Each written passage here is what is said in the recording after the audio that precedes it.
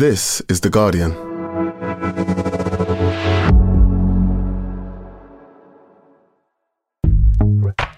Welcome to Weekend, a podcast that helps you switch off from your busy day-to-day and find entertainment and inspiration in the best Guardian and Observer writing from the week. You can either listen to this as one podcast or play each article as individual listens. Just scroll down the description on the podcast page for the timings of what we are featuring.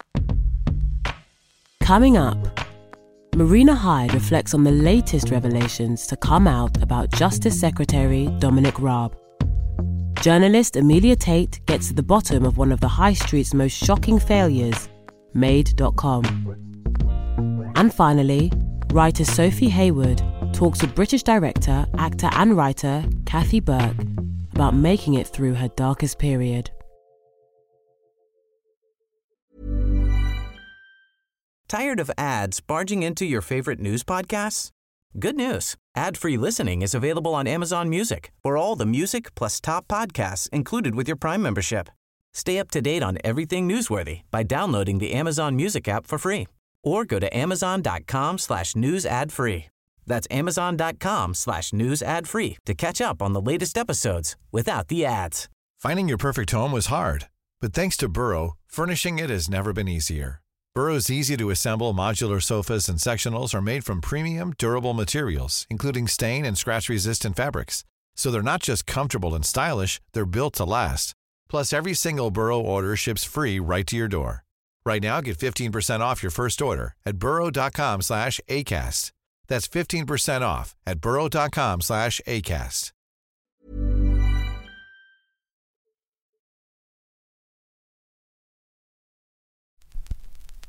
Before we begin, just a warning. There is strong language in this episode. Now, from the Brexit Department to the Foreign Office, the Deputy PM Dominic Raab has been remarkably consistent in his focus on all the wrong things. Marina Hyde takes us through a roll call of ineptitude and intimidation. Read by Emma Stannard. I want to begin this column with an apology. When Dominic Raab and his forehead vein first throbbed into the public consciousness as one of the many Brexit secretaries during Theresa May's rolling malfunction of an administration, I note I simply regarded him as the sort of tightly wound, white-collar loner who owned a number of lockups with chest freezers at whose contents one could only shudderingly guess. What was I thinking? Merely, I guess, that Raab would one day be played by Johnny Lee Miller in a 3-star ITV psychological thriller called Something Wicked This Way Comes. That now feels naive to the point of twee. It has this week been placed on the record that Dominic Raab is in fact the sort of man whose obsession with correctly formatted documents left his officials being told that people had died during the UK's chaotic evacuation from Afghanistan last year. Back then, Raab was Foreign Secretary. He is now back at Justice, after Brandon Lewis found the resolution to the barristers' strike that had eluded Raab during the 27-minute Liz Truss interregnum. Has Dominic's return to the department been met with bouquets and tearful euphoria? In short, no. Although I believe there have been tears. He is now the subject of a formal inquiry into multiple accusations of bullying across the 3 departments in which he has held cabinet roles. A great look for a man recently restored to the position of Deputy Prime Minister as part of Rishi Sunak's alleged cabinet of all the sensibles. As for what this perfectly formatted monstrosity's self-styled work ethic has actually achieved in those departments, just a quick recap. We've dealt with his non-achievements at Justice. Do recall he resigned as Brexit Secretary over the deal he himself had negotiated following a tenure in which he publicly admitted to never having read the Good Friday Agreement. As Raab sniffed to the Northern Ireland Affairs Committee, it's not like a novel. You sit down and say, do you know what? Over the holidays, this is a cracking read. I mean, it's 36 pages. You're the Brexit Secretary? Then again, maybe the Good Friday Agreement wasn't correctly formatted, which should certainly induce an enduring sense of failure in all those involved in getting it over the line. The rest of his tenure at the Department for Exiting the European Union was a journey of remarkable discovery. "I hadn't quite understood the full extent of this," he breezed at one point. "But if you look at the UK and how we trade in goods, we are particularly reliant on the Dover-Calais crossing." Amazing. But it was at the Foreign Office that our hero would plumb his true depths. He crystallised the only way is down trend of British High Office, somehow achieving what once seemed the impossible, being a worse Foreign Secretary than Boris Johnson. As mentioned, this week it emerged that Justice Department officials had been told that people had died during the Afghanistan evacuation because of the then Foreign Secretary's refusal to review documents that, of all abominations, did not meet his exacting formatting standards. This feels like a particularly psychopathic version of that thing where a child plays with the box the present came in because its actual contents are too advanced for him.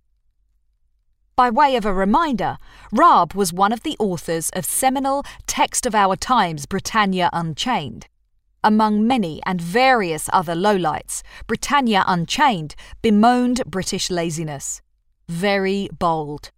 Raab was so low profile for most of his Foreign Office tenure that I assumed he'd been furloughed. His big test, and wow, was it a big one, was Afghanistan.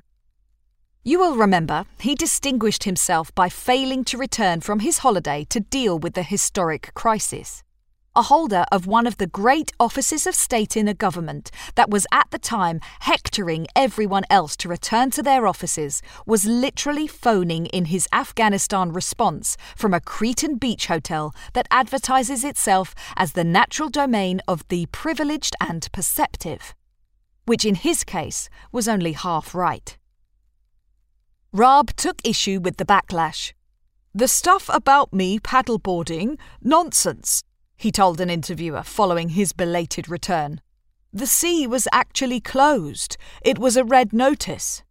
Grimly hilarious, to defend what one of your own senior MPs had already called the biggest foreign policy failure since Suez, with granular detail on that day's swimming advice in your luxury resort.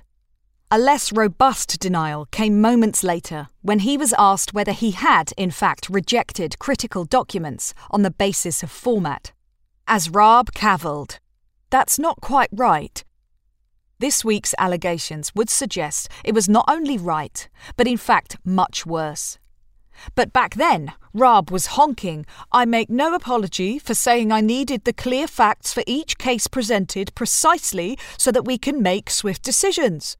I'm sure we've all seen many instances of the "I make no apology for" device out there in the wild, but this is surely its final form. Sorry, Dominic, but no. Make an apology for it. Then again, where would you even start? This week's horribly clarifying revelations come hot on the heels of the discovery that not a single Afghan affiliated with the British government has been accepted and evacuated under the Home Office resettlement scheme, almost a year after it was launched. Those who survive face torture and death. Many have already lost their lives, and it feels impossible to escape the conclusion that this is what we do now in global Britain. A government, or series of governments, one loses track, that lies to its own people will obviously think nothing of doing the same to the people of whom the UK made use overseas. We made promises to those who served us, then let them down in the most borderline, homicidal way possible. While Johnson spaffed out some disgraceful bollocks about the shambolic exit being one of the outstanding military achievements of the last 50 years. History is already laughing mirthlessly at him. The Foreign Affairs Committee concluded that the manner of our withdrawal from Afghanistan was a disaster and a betrayal of our allies that will damage the UK's interests for years to come. Yet the caravan has moved on. This utterly shameful moment came in the middle of so many other shameful moments that it has somehow contrived to fade into the general background of shame that has characterised the past few years at home and abroad. Of course, it wouldn't be a disqualifying blot on Dominic Raab's record. Of course he would survive. Of course he would be made Deputy Prime Minister again. Of course, of course, of course. It's all just a matter of course now, until the public finally decides this epical shower of self-motivated incompetence have run theirs. That was Dominic Raab may have the most terrible record in government, but at least it's perfectly formatted. By Marina Hyde. Read by Emma Stannard. Next, it gave its customers low prices by making them wait. So why did Made.com's dream of affordable luxury end with a mountain of boxes in a Port Talbot warehouse? Amelia Tait explores the downfall of a middle-class favourite. Read by Serena Mantegi.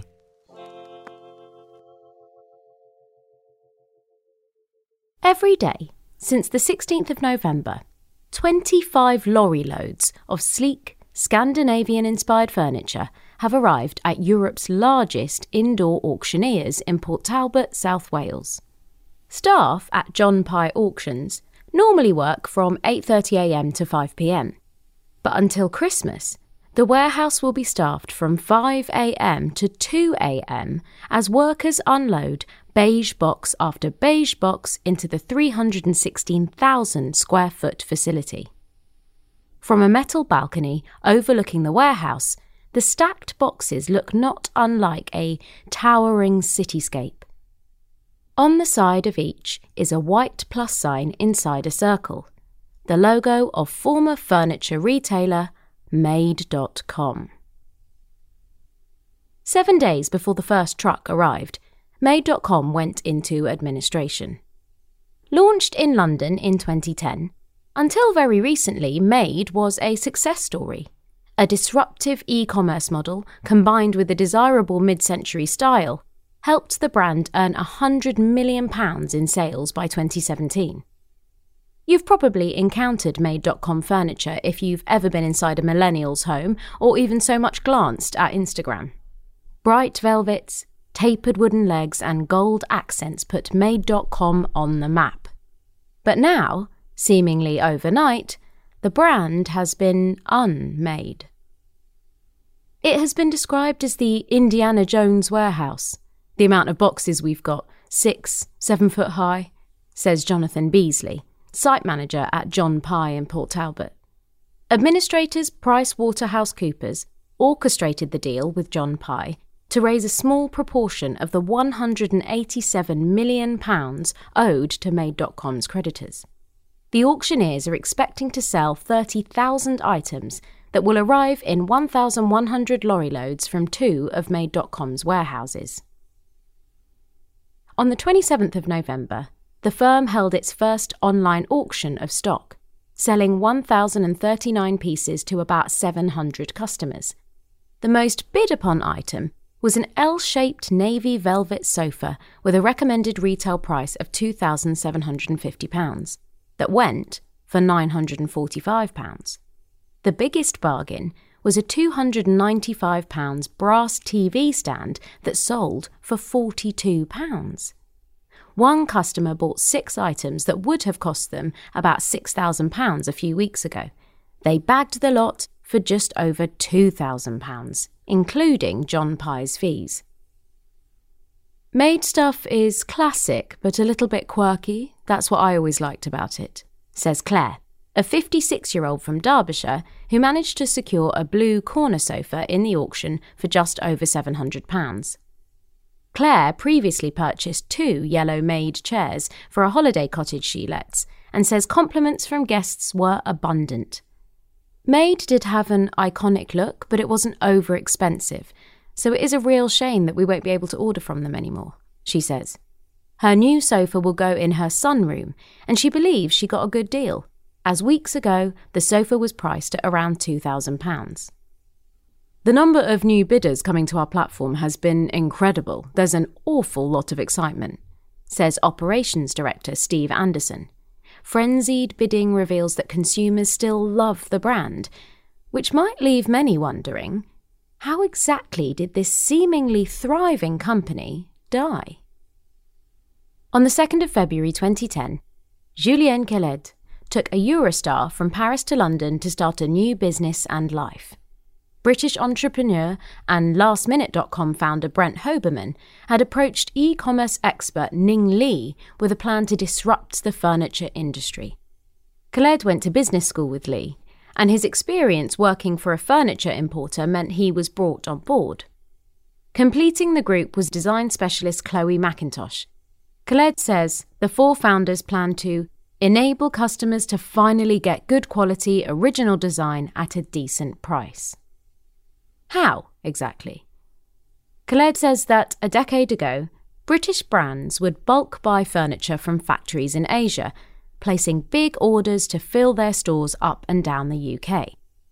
That doesn't enhance creativity, because if you want to launch new ranges, try new designers, give a chance to new players, you can't take a risk on buying 1,000 of the same piece from a Chinese factory, Khaled says.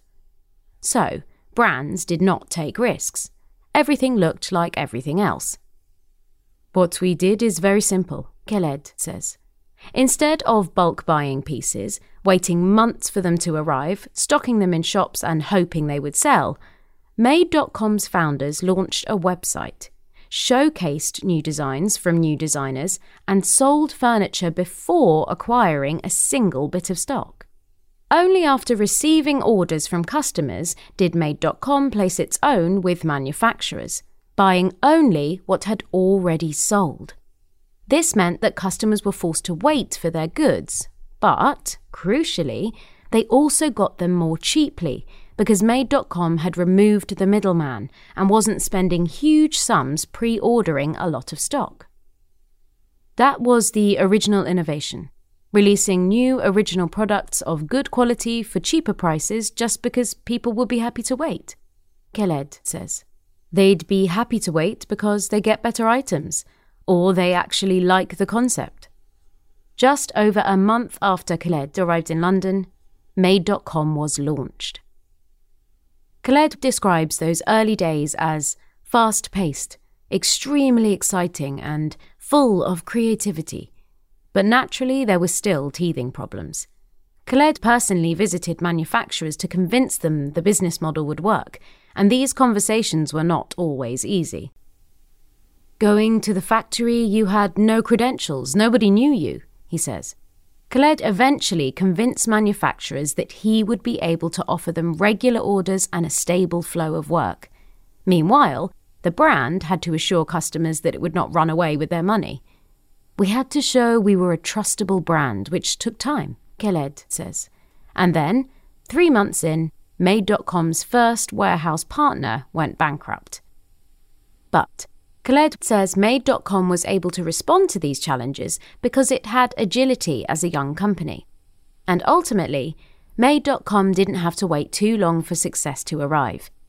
In 2012, the business raised £6 million in funding to aid international expansion, and in 2013, the British government backed the company by selecting it for its Future 50 programme, an initiative designed to fast-track growing tech businesses by providing it with public and private sector support. Sales passed £1 billion around the brand's 10th birthday, by which point Made.com had a loyal and enthusiastic customer base in 7 European countries, including France, Germany and Spain. It felt like a premium brand, says Daisy Jordan, a 31-year-old from Margate who runs style website Where Next. Jordan bought a home in December 2021, and when it came time to furnish it, it was kind of a given, in a way, that we were going to go to Made.com because their stuff was so nice. Jordan bought a statement yellow sofa for about £300. Quite cheap, compared with similar options on the market. It felt like one of the best furniture places around, she says. At the end of the day, the reason people loved Made.com is that we were giving them access to something that they didn't have, Khaled says.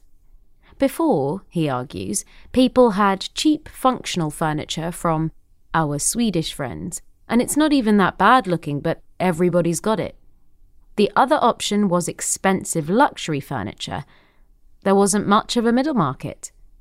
What we did is we gave customers access to things that were an upgrade from the cheap ones, but at the same price as the cheap ones. Or we also had higher-end pieces that cost half the price of a piece you'd find at top-end design chains.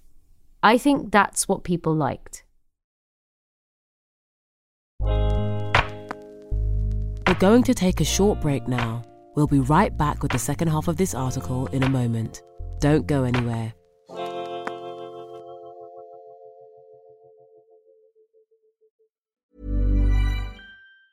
Tired of ads barging into your favorite news podcasts? Good news. Ad-free listening is available on Amazon Music for all the music plus top podcasts included with your Prime membership. Stay up to date on everything newsworthy by downloading the Amazon Music app for free or go to amazon.com/news ad free. That's amazon.com/news ad free to catch up on the latest episodes without the ads. Finding your perfect home was hard, but thanks to Burrow, furnishing it has never been easier. Burrow's easy-to-assemble modular sofas and sectionals are made from premium, durable materials, including stain and scratch-resistant fabrics. So they're not just comfortable and stylish, they're built to last. Plus, every single Burrow order ships free right to your door. Right now, get 15% off your first order at burrow.com/ACAST. That's 15% off at burrow.com/ACAST.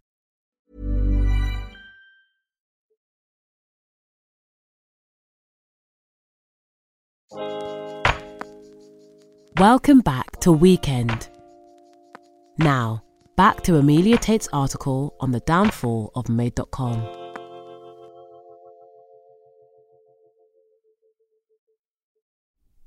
Playwright Camilla Whitehill had a love-hate relationship with Made.com.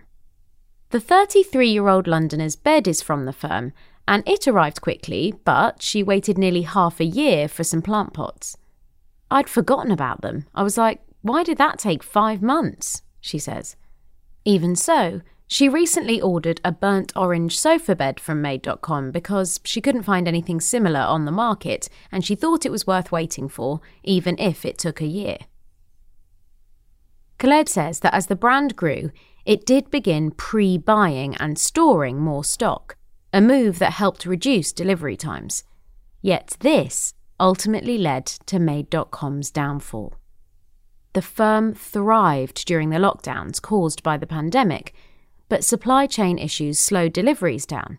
To solve the problem, Made.com doubled its UK warehouse space in April 2021, reducing wait times but significantly increasing its own operating costs. Then, a return to normal life, coupled with a cost of living crisis, meant sales slowed. They fundamentally tweaked that low inventory risk model and overloaded in stock at a time where the market went down, Khaled says. He left Made.com in 2017 because he felt it had become a bit bulky and found it harder to innovate. He wanted to disrupt some new industries. But Khaled stresses that he left Made.com because it was doing well, not because it was struggling. I left because I was confident that the staff could do a good job. The team were doing a great job, he says. My only worry was that maybe we were going to become a boring retailer. He never imagined that within 5 years of his departure, the company would go bust. In June 2021, Made.com went public on the London Stock Exchange, and though the brand was valued at £775 million, its shares fell 7% on its first day of trading. Just over a year later, in September, the company announced that it was cutting jobs and putting itself up for sale because of supply chain issues and increased freight costs, which rose from £8.2 million to £45.3 million in a year. Yet, no buyer stepped forward in time, and the firm stopped taking orders in October before collapsing into administration on the 9th of November.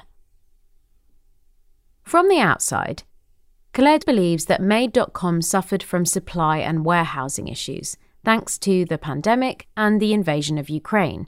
He also feels that higher-ups got too excited about growth and erroneously expected it to continue. Khaled also speculates that the company's structure became too bulky. Managers expect more comfort than the founders, he says, as the latter are passionate enough to work hard for smaller monetary rewards. Made.com hired big-name executives throughout 2022. In May, the company appointed ex-John Lewis director Patrick Lewis as its chief financial officer, and Snapchat's Claire Velotti joined its board. There must have been a way of acting or reacting differently, Khaled says. But I'd remain very cautious about raising any judgment there, as teams were passionate, working hard and doing their best in a tough environment that nobody would have foreseen just a few quarters before. Unsecured creditors are expected to recoup just 2% of what they're owed, while approximately 12,000 customers have been left without the furniture they paid for and 320 staff have been made redundant. White Hill's sofa never arrived, but she managed to get a refund via PayPal. One former employee, made redundant on a 9th of November company-wide Zoom call, says the experience was terrible, and describes the PwC employee leading it as having no empathy, no anything. After informing staff they were redundant, the administrator allegedly abruptly ended the call. Boom, push the button and the screen turned black. About 130 former employees are now taking legal action via the law firm Atticus. If successful, those involved could receive up to 8 weeks' pay in compensation. PwC says, "It is with real regret that redundancies have to be made. We understand that this is an incredibly difficult time for affected staff." Regarding the Zoom call, it says, "Due to the volume of people sadly affected, many of whom were working from home or in separate locations, the call with staff was held virtually, as was common given the online nature of the business. While it was not possible to hold a Q&A, given the number of people on the call, all staff were emailed on the same day with the relevant details and offered appropriate advice." PwC also says it fulfilled nearly 4,500 orders that were already within the delivery network when the company went into administration. It advises anyone who has not yet received their order to check their debit and credit card purchase protection agreements. Anyone who is unable to obtain a refund through their card provider can submit a claim to PwC. Another former employee says the business had been tightening its belt throughout the year, and while they expected some redundancies, they did not think the company would collapse. The employee says many colleagues found out about the administration from the media and feel Made.com was not open enough with its staff. On LinkedIn, one former employee has expressed anger about the salaries and bonuses paid to its executives, writing, "It's sickening that 200 people were paid nearly £1 million combined.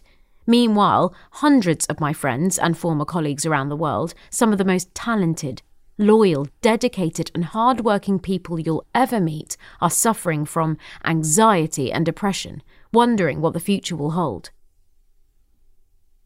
Also on LinkedIn, founder Hoberman, who left Made.com's board before its flotation, wrote that he was wary of the public company journey should markets become volatile, and added, "Made.com got caught with massive inventory at just the wrong time." Co-founder Ning Lee, who stepped down as chief executive in 2017 but remained the brand's third largest shareholder, told staff that he tried to buy and save the company. Apparently, it would be preferable to break the company up and sell it in pieces to generate a little more cash, rather than saving jobs and honouring our customers, he wrote. "It makes no sense to me, but I wanted you to know that I really tried." Made.com's name was bought by clothing and homeware brand Next for just £3.4 million. type made.com into your browser and you will be redirected to the next website and a message that reads, Made.com has ceased trading, but will be coming back next year, operated by Next. In the meantime, John Pye employees are working hard to store and sell the last of its furniture. I think it will be the most stock we've had on site, says manager Beasley. There are even more boxes than there were during COVID backlogs. Walking past stack after stack of elite grey sofas, modular bean seats, and distressed oak media units, it's easy to see just how far Made.com strayed from its original low-inventory model. Normally, Beasley says, John Pye sells anything that hasn't got a heartbeat, gym equipment, appliances, and carpets that are often unsold stock or customer returns from big brands. In contrast, the Made.com furniture filling the Welsh warehouse was never really unwanted. And yet, here it is regardless. That was Going, Gone. How Made, Millennials' favourite sofa maker, wound up under the hammer by Amelia Tait. Read by Serena Manteghi. Finally, despite bringing us many of our funniest TV moments, Kathy Burke has faced some dark and troubling times. Here she talks to Sophie Heawood about menopause, the joy of young people, and why we should all laugh at death. Read by Emma Stannard. A heads up that in this interview, Kathy talks about suicide and death, so please take care when listening.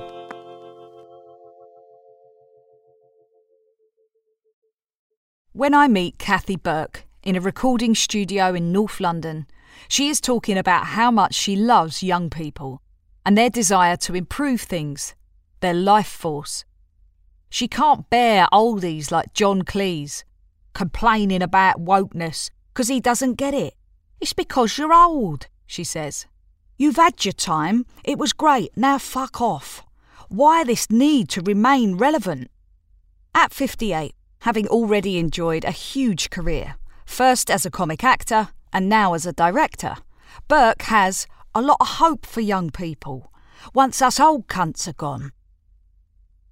All of which makes it more surprising that we are actually here to talk about death, and specifically a new podcast that Burke has surprised even herself by launching, called Where There's a Will, There's a Wake, in which she talks to her comedy friends about how they would like to die. Dawn French, James Acaster and Stuart Lee, among other guests, go deep in what Burke describes as a fantasy football version of death and funeral planning. Burke herself has had brushes with the Grim Reaper, one in particular that will shock me when she tells me about it later on. So I just want to take the piss out of it now, she says. We're laughing in the face of death. Reader, it was not always thus. In fact, Burke's life began with death. Her mum died 18 months after giving birth to her daughter. Burke was cared for by various relatives and foster parents, while her dad, a drinker and a builder, tried to sort himself out before taking her back into their home. She says she learned that she could manipulate this situation with other adults by bursting into tears, even though she had never really known any different. I honestly didn't feel anything about not having a mum. It was just that I wanted a Mars bar. When people spoke of her mother, it was as if she were angelic. The only photos she had of her were of her in her wedding dress. So Burke was shocked to eventually discover that she had been opinionated and sweary.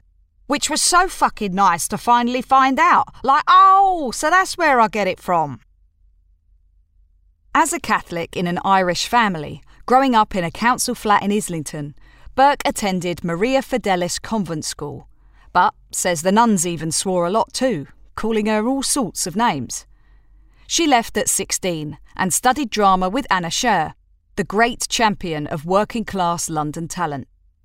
By 18, in 1982, she had been cast in a film called Scrubbers, alongside Robbie Coltrane and Miriam Margolyes, set in a young offenders institute for girls, and other small film parts followed. It was sketch comedy where she would really make her name, playing Bananarama and Spice Girls parody acts with French and Saunders, and then Perry the Teenager and Waynetta Slob with Harry Enfield in the 1990s. In 1997, her serious acting skills won her the Best Actor award at Cannes, when she co-starred in the incredible Nil by Mouth, playing a woman so badly beaten by her drug dealer husband that she is hospitalised, her spirit almost broken. The BFI have just remastered the film to celebrate its 25th anniversary, and she remains immensely proud of it.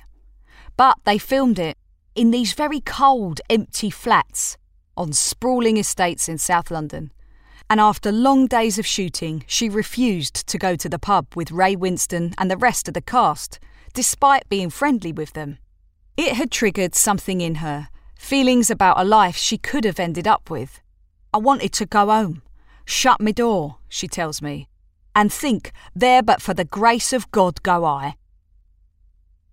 At this point, Burke's deepest, secret goal in life was simply to get past the age her mother had died at. So, while some people dread ageing, Burke's 40th birthday was a cause for huge celebration. It was with a cruel twist of fate that she found herself in hospital for major stomach surgery for diverticulitis soon afterwards, only to contract an even more worrying hospital bug while in there. And what the doctors didn't realise is I've also got a blood condition called Hughes syndrome, which causes the blood to clot. And so, with the C. difficile, because my immune system had just gone out the fucking window, my adrenal glands clotted and bled. So I have no natural adrenaline now. I've been on steroids for 17 years. Still, she recovered from all of this, though she says her energy levels have never been the same again. She used to ride her bike everywhere, but has not been able to since, and feels permanently changed. She has also suffered from Bell's palsy. Yet it was only in her mid-50s, just a few years ago, that she really believed her time was up. I started to have pretty dark, suicidal thoughts. I've always had bouts of depression, but this was something else entirely. I don't mind telling you that it was quite frightening how I felt, she says, and after a while I realise that this is the first time she has talked about this in public. She says the menopause caused this deterioration in her mental state, and while she knew this at the time, she still wanted to die. There seemed no other option for her. HRT wasn't offered, as it clashed with her other meds. At the time, she was very active on Twitter, even getting close to a couple of strangers she befriended on the site, and to whose children she has since become Auntie Kathy, after meeting up with them in real life. But behind her funny tweets about kicking out the Tories, she tells me she was hiding a horrible reality. Her main fear became, she says, not even the thought of suicide, but the fact that whoever found her body would be traumatised by it. One of her life mottos is that every problem has a solution. She says she is one of life's problem solvers, so, in her darkest hour, she found a solution for her own corpse too. I hit upon the idea of, I'll go to a nice hotel that's got a separate bedroom, get a suite. Get a suite! A burst of laughter as she mocks the grandiosity of her suicide plans. Then she is serious again. She speaks very calmly and seems genuinely at peace with the whole thing now. And then I would have just left a note on the bedroom door telling the chambermaid to not come in, get the manager, get the police. She pauses, exhales. It was weird. It was sort of, once I'd made that decision, I could relax, And then once I was relaxed, then the depression started to lift a wee bit. Suddenly, Kathy's podcast is cast in a startlingly different light. Oh, but I'm so glad I didn't kill myself during menopause, she says, because that would have been, well, she killed herself because she was so miserable, you know? And to end feeling miserable, well, that would have been a bit of a shame. But listen, that didn't happen. I came through the other side and I'm fucking delighted I did. With no specific menopause treatment, she says she simply battled through until her body had come out the other side of it, which took a few years. She has a strong gang of friends and is immensely grateful for them, and for Twitter at that time too. And then COVID arrived, and lockdown, and her curiosity returned. It's so strange, because I know the pandemic was horrendous, and I do know people who died. But there was a part of me that was sort of, wasn't it fascinating to live through this thing? And we are soon back on lighter ground again, talking about awards ceremonies, partly because life is for living, and she is so interested in living now, but also, as far as I can see, partly because she limits discussion of her own pain. I'm still wondering if she really did only cry because she wanted a Mars bar. The other thing I was really glad to witness was the Will Smith slap at the Oscars, she says. I know that sounds awful, but I sort of, she whispers, loved it. I mean, it was out of order and he fucked it up for himself more than anybody else. But I just loved seeing the faces of all these A-listers who didn't know what the fuck to do without an agent telling them. Acting didn't hold her attention for long enough. Burke likes to make the plays and shows herself now. This began after Nil by Mouth, back in the late 1990s, when she both starred in but also created the comedy series Gimme Gimme Gimme, after the BBC approached her to ask what she would like to be in. So she gave the playwright Jonathan Harvey his first TV gig, and they wrote it together. At the time, telly was all about inventing likeable characters. And I just wanted to create people who are vile, people you'd avoid in the street. You know, this was the age of ecstasy, people being off their nut on drugs every night. I wanted it to be as base as possible. She often seems to have been there at the start of the careers of others in her industry who go on to be huge. She directed James McAvoy in his first London theatre job. And that was great, because everyone coming to see it was like, oh my God, who is this guy? In 2009, she directed James Corden and Matthew Horn in their TV series Horn and Corden, long before Corden's huge American success. More recently, she directed Holding, the TV miniseries based on Graham Norton's novel for ITV.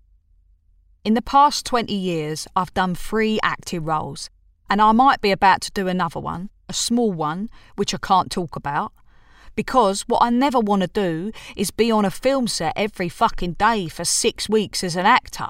Most of the time you're sitting around doing nothing and it's mind-numbingly boring.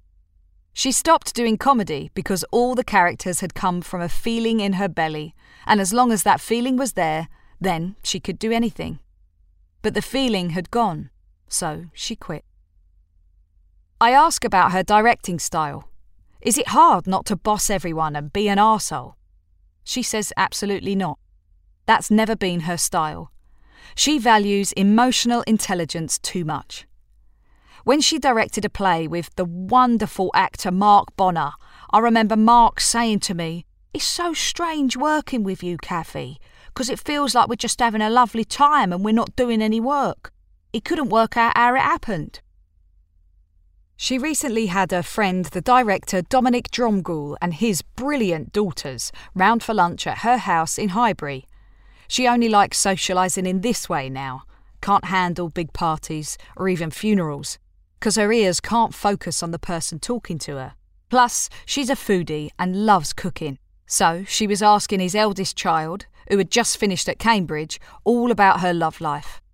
And afterwards, Dominic messaged me and said she felt awful. She said, "Oh my God, Daddy, I didn't ask Kathy about her love life." And I thought that was brilliant. You know, nobody's asked me about my love life for years. It doesn't come into it. I ask then, "How is your love life?" "It's self-love life," she replies. "That's what's going on," and winks. I ask if she still agrees with what she once said on Channel 4. Love is so magnificent, but also the worst thing, like wasps. She beams. Of course, but the good thing is now I'm too old to give a shit about love, you know? That romantic side of me is well and truly over, and it's lovely. It is lovely, she continues, because for me it's the real sense of true freedom. I just think it's something that is naturally in us humans to sort of want to be with a partner or to be in love, because being in love is so exciting, if it's a nice love. But the drama of it, when you're young, that's all you fucking talk about. Who you are in a relationship with, or who you want to be in a relationship with. And then getting older, it's like, oh my God, that isn't part of my conversation anymore. There are no more pets either. Her dog, Shenanigans, died after they had exactly a decade together, while her 2 cats lived 17 years. Dave died first of kidney failure, and then Missy lasted an extra month. I just think she thought, fuck it, I don't want to be on my own with her, I'll peg it too. During lockdown, Kathy's best friend Tilly got a kitten and tried to persuade Kathy to get one too, because her kitten had a not as pretty sister. I went, well, fuck that, the ugly one can stay where she is, mate. So it's just her in the house now.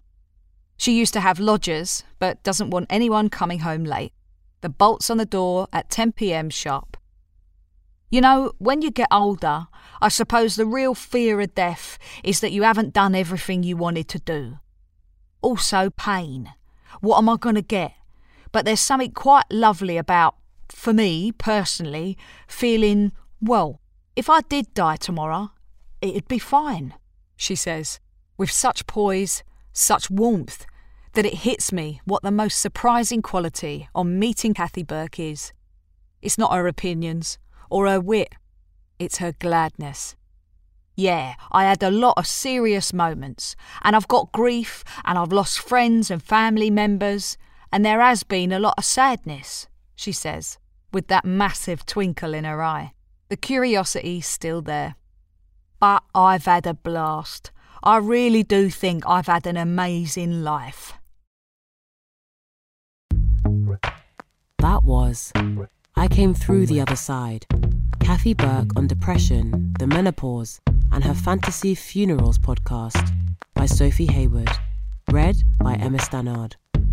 If you've been affected by any of the issues raised in this piece, we have included details of helplines you can contact on the episode page at theguardian.com. That's all from us. This has been Weekend, a Guardian podcast. If you're enjoying it, please make sure to like, subscribe to, and rate the podcast. Maybe even leave us a nice review. Just search for Weekend wherever you get your podcasts. This week's articles were read by Emma Stannard and Serena Manteghi, and presented by me, Savannah Ayoade-Greaves. This episode was produced by Rachel Porter. Original music by Axel Kakoutié.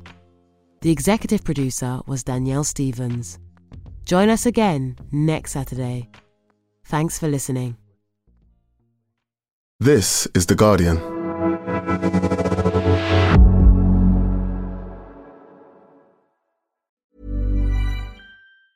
Tired of ads barging into your favorite news podcasts?